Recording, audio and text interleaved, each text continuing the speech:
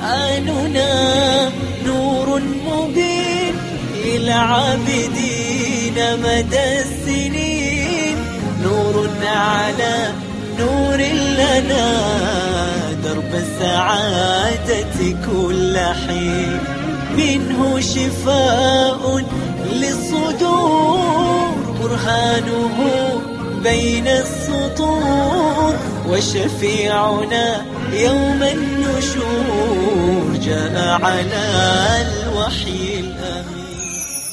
وقال الذي اشتراه من مصر لامرأته أكرمي مثواه.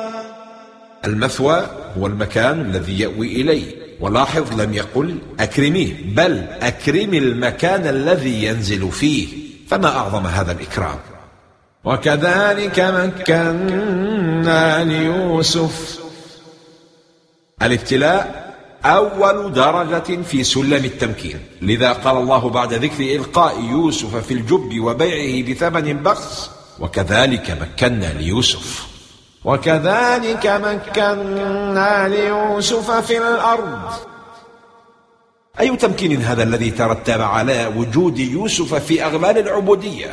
والجواب: رب منحة ساقها الله من محنة، فلولا هذه العبودية ما كان السجن، ولولا السجن لما عرف يوسف الساقي، ولولا الساقي لما عرفه ملك مصر، ولولا ملك مصر ما صار يوسف على خزائن الأرض.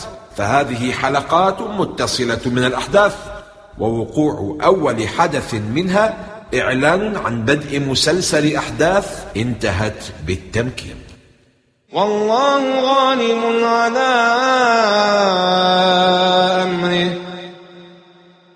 جاءت الجملة بالسياق الاسمي ولم ترد بالسياق الفعلي، فلم يقل الله ويغلب الله، وذلك لأن هذا الحكم كالقانون الذي لا يتبدل مع يوسف عليه السلام أو مع غيره. والله غالب على أمره. عجيب أن تأتي هذه الآية عقب ذكر بيع يوسف كعبد يخدم في قصور الملوك، ففي أشد اللحظات قسوة يأتي ذكر أعظم البشارات، وكأن الله يختصر القصة المطولة للابتلاء والتمكين في آية واحدة، لتغرز اليقين بموعود الله وسط الأعاصير ووقت الزلزلة. والله غالب على أمره.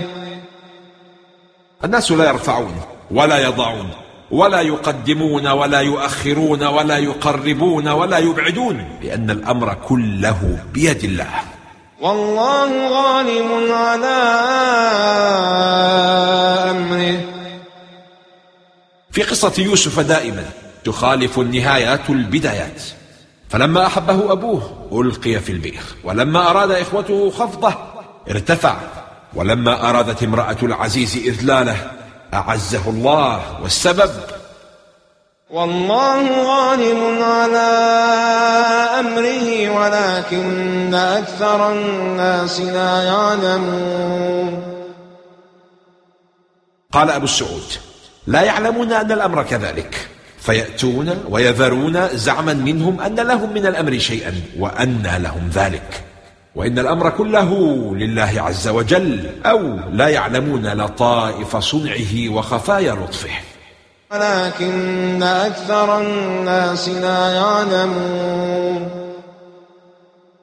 تكرر في سورة يوسف قول ربي ولكن أكثر الناس لا يعلمون في 3 آيات: الآية رقم 68 والآية 40 والآية 21، ولم يتكرر نفس هذا التكرار في أي سورة أخرى، تذكيرا لنا بخفي لطف الله وعجيب أقداره.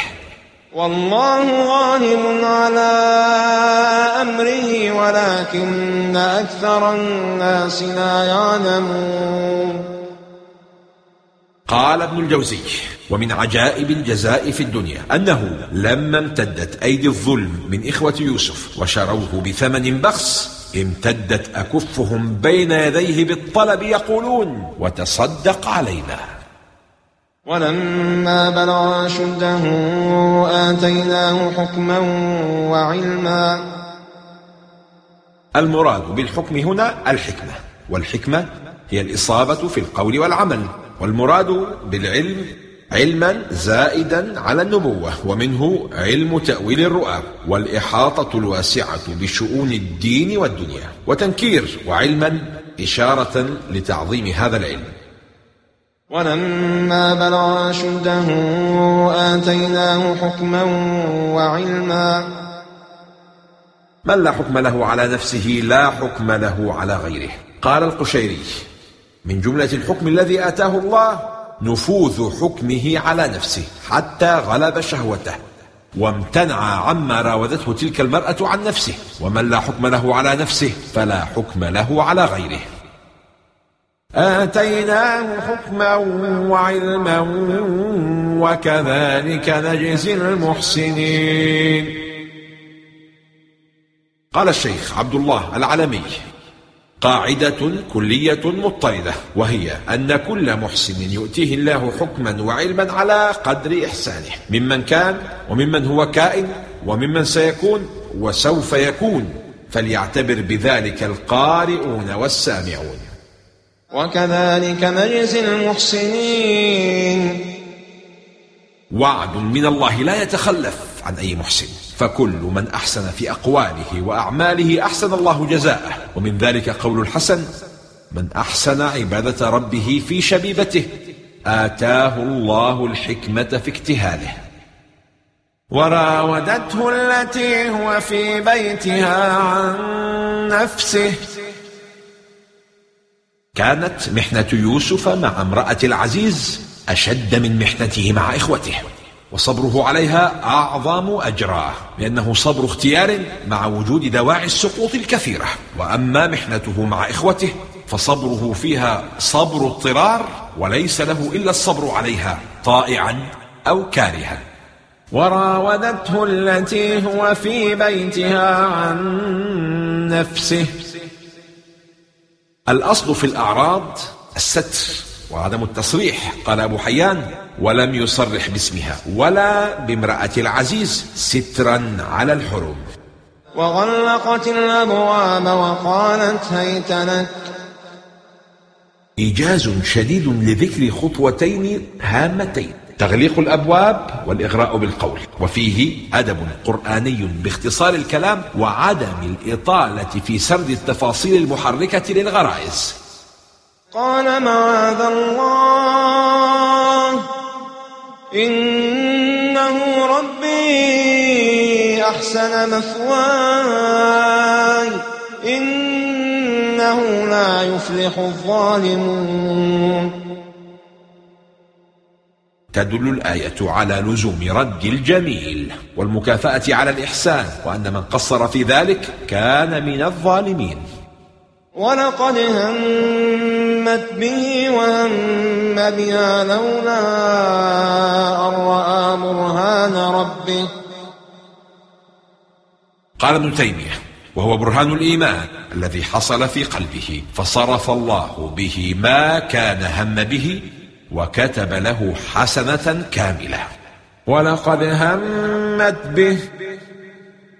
متى ينقلب الهم بالسيئة إلى حسنة؟ الإجابة في الحديث: قالت الملائكة: يا رب، ذاك عبدك يريد أن يعمل بسيئة وهو أبصر به، فقال: ارقبوه، فإن عملها فاكتبوها له بمثلها، وإن تركها فاكتبوها له حسنة، إنما تركها من جرائه. ينادي فؤادي بليل السكون بدمع العيون براجع الصدى، لك الحمد إني حزين حزين وجرحي يلون درب المدى، ولولا الهدى ربنا واليقين لضاعت زهور الجراح سدى. ولقد همت به وهم بها لولا أن رأى برهان ربه. لولا في لغة العرب حرف يدل على امتناع لوجود، كأن تقول لولا مرضي لزرتك، فأنا أعتذر أني لم أزرك بسبب مرضي، فامتنعت الزيارة لوجود المرض. وكذلك امتنع الهم من يوسف بسبب وجود برهان ربه. كذلك لنصرف عنه السوء والفحشاء. إذا جاهدت نفسك بالانصراف عن السوء والفحشاء فترة من الزمن كافأك الله، وأمر السوء والفحشاء أن ينصرف عنك. كذلك لنصرف عنه السوء والفحشاء إنه من عبادنا المخلصين. من كان له رصيد سابق من الطاعات حفظه الله بما نال من الحسنات، فإذا قدمت الصدق في الخلوات والإخلاص بخفي الأعمال الصالحات حماك الله من السقوط في بئر الفواحش والمنكرات. كذلك لنصرف عنه السوء والفحشاء.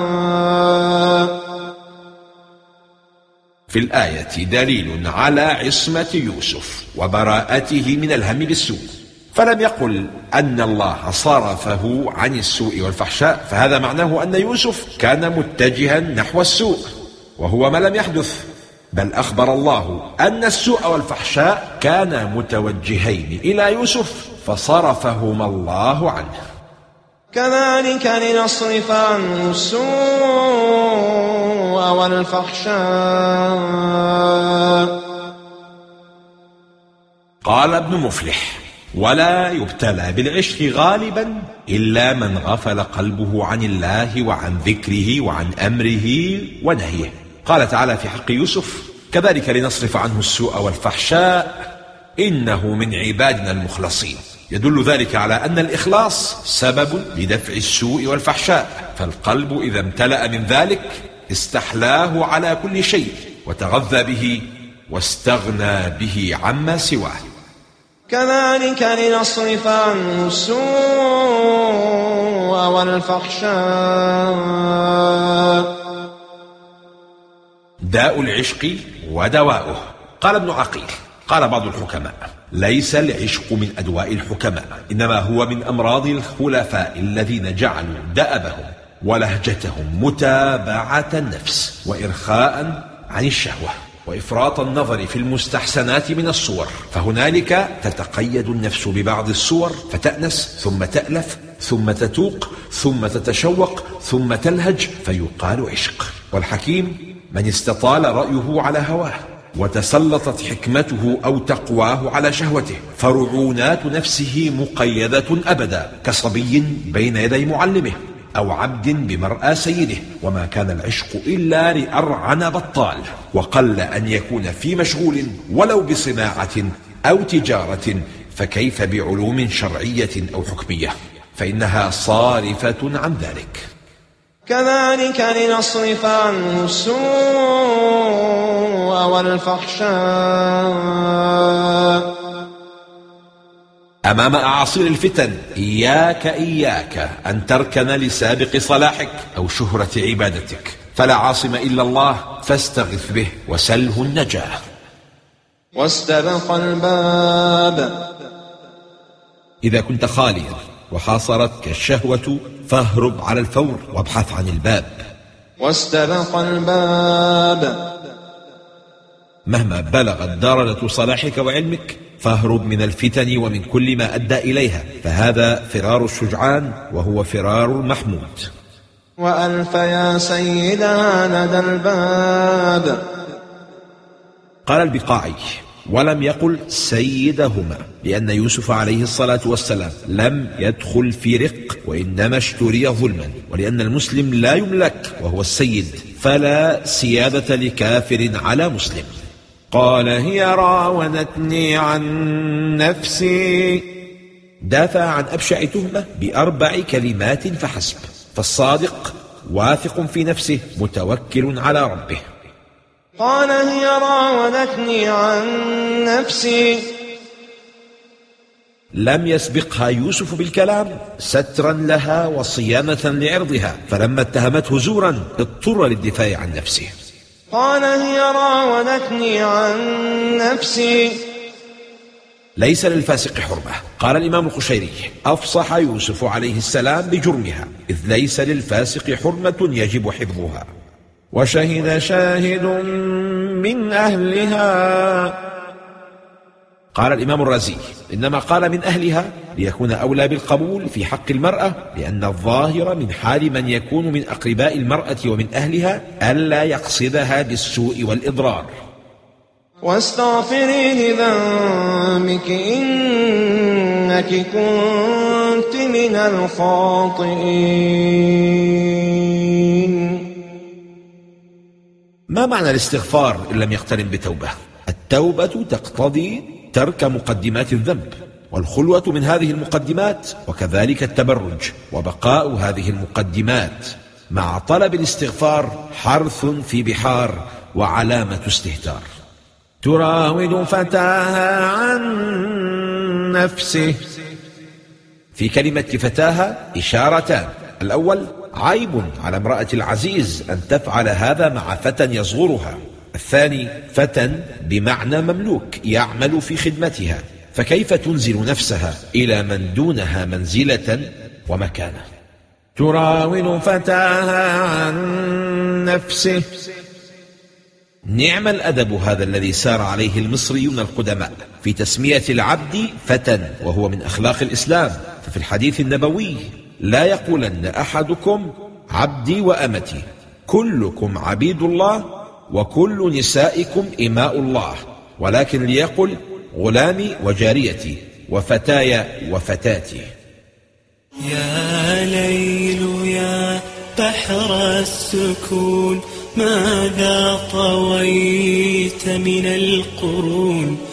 كم أمة ودعتها صارت حكايا أو ظنون، لم يبق منها شاهد وبقيت آلاف السنين، تتلو كتاب وجودنا في طيه سر دفين. قد شغفها حبا. قيل لهند بنت الخس إحدى أميرات العرب، وكانت قد زنت بعبدها: لما زنيت وأنت سيدة قومك؟ فقالت: قرب الوساد وطول السهاد، تريد قرب مضجعه منها وطول مسارته، أي حديثه معها في السر، وطول مسارته إياها. قد شغفها حبا. شغفها أي وصل حبه إلى شغاف قلبها، أو أن حبها له أحاط بقلبها كإحاطة الشغاف بالقلب، وصار حجابا بينها وبين ما سواه، فلا ترى غيره ولا يخطر ببالها إلا إياه. وقال نسوة في المدينة امرأة العزيز تراود فتاها عن نفسه قد شغفها حبا إنا لنراها في ضلال مبين. قال ابن القيم: هذا الكلام متضمن لوجوه من المكر، أحدها قولهن امرأة العزيز تراود فتاها، ولم يسموها باسمها، بل ذكروها بالوصف الذي ينادي عليها بقبيح فعلها بكونها ذات بعل، فصدور الفاحشة من ذات زوج أقبح من صدورها ممن لا زوج له. الثاني أن زوجها عزيز مصر ورئيسها وكبيرها، وذلك أقبح لوقوع الفاحشة منها. الثالث أن الذي تراوده مملوك لا حر، وذلك أبلغ في القبح. الرابع أنه فتاها الذي هو في بيتها وتحت كنفها، فحكمه حكم أهل البيت بخلاف من تطلب ذلك من الأجنبي البعيد. والخامس أنها هي المراودة الطالبة. السادس أنها قد بلغ بها عشقها له كل مبلغ حتى وصل حبها إلى شغاف قلبها. السابع أنه أعف منها وأبر وأوفى، حيث كانت هي المراودة الطالبة وهو الممتنع عفافا وكرما وحياء، وهذا غاية الذم لها. الثامن أنهن أتين بفعل المراودة بصيغة المستقبل الدالة على الاستمرار والوقوع حالا واستقبالا، ولم يقلن راودت فتاها.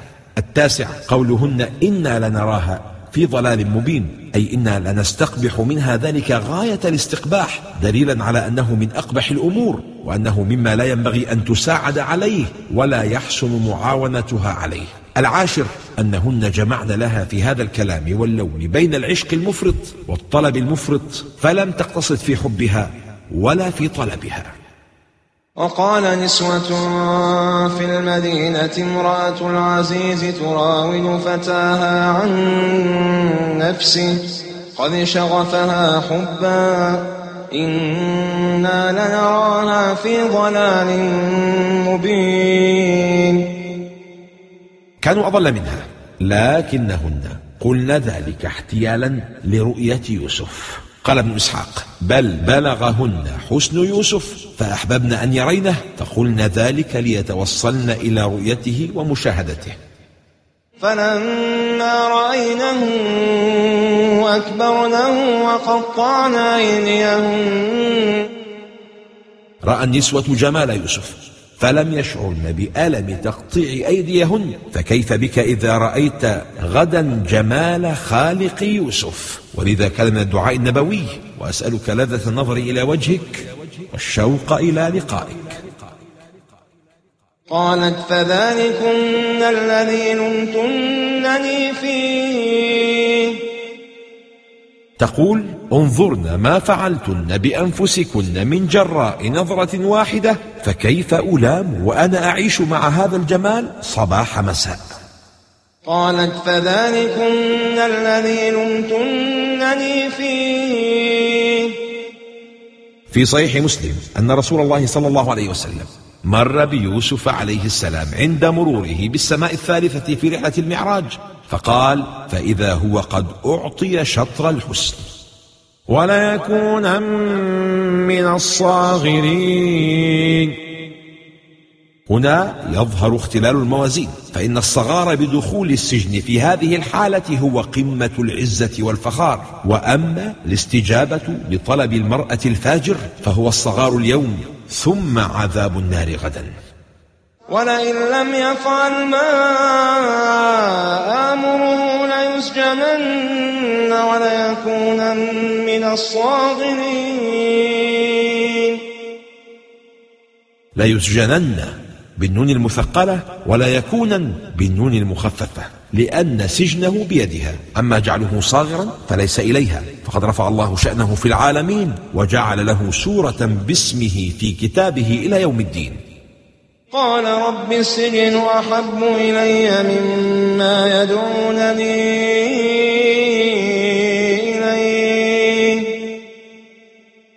يفضل الصالحون بذل حريتهم على أن يمس أحد دينهم.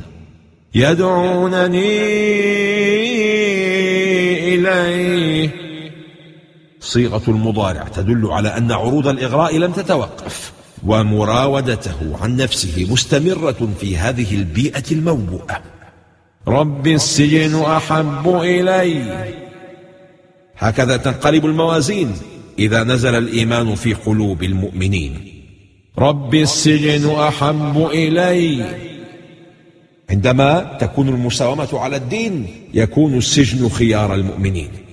السجن أحب إلي مما يدعونني إليه. ولم يقل الزنا، فالمؤمن كامل العفاف حتى في لسانه. رب السجن أحب إلي. هذا مقام الصبر. وإلا تصرف عني كيدهن أصب إليهن وأكن من الجاهلين. وهذا مقام الاستغاثة. الأعمال القلبية هي زاد الأعمال البدنية، ولولاها ما ثبت يوسف. قال: رب السجن أحب إلي مما يدعونني إليه. قد يكون السجن ثمن إجرام، لكن أحيانا يكون ثمن ثبات على مبدأ وضريبة الإيمان. وإلا تصرف عني كيدهن أصب إليهن. قد يخونك قلبك في مواجهة الفتن والمغريات، فسل الذي يملك أمر القلوب أن يلهمك الثبات. أصب إليهن وأكن من الجاهلين. قال قتادة: أجمع أصحاب محمد صلى الله عليه وسلم أن كل من عصى الله فهو جاهل. فاستجاب له ربه: ما دمت تدعو فأنت بخير. قال زياد بن أبي زياد: أنا من أن أمنع الدعاء أخوف من أن أمنع الإجابة. فاستجاب له ربه فصرف عنه كيدهن. لم يقل فأدخله السجن. لا تنظر إلى ظلمة المحنة وما أصاب دنياك، بل انظر إلى الخير الذي وراءها وما أفاد دينك.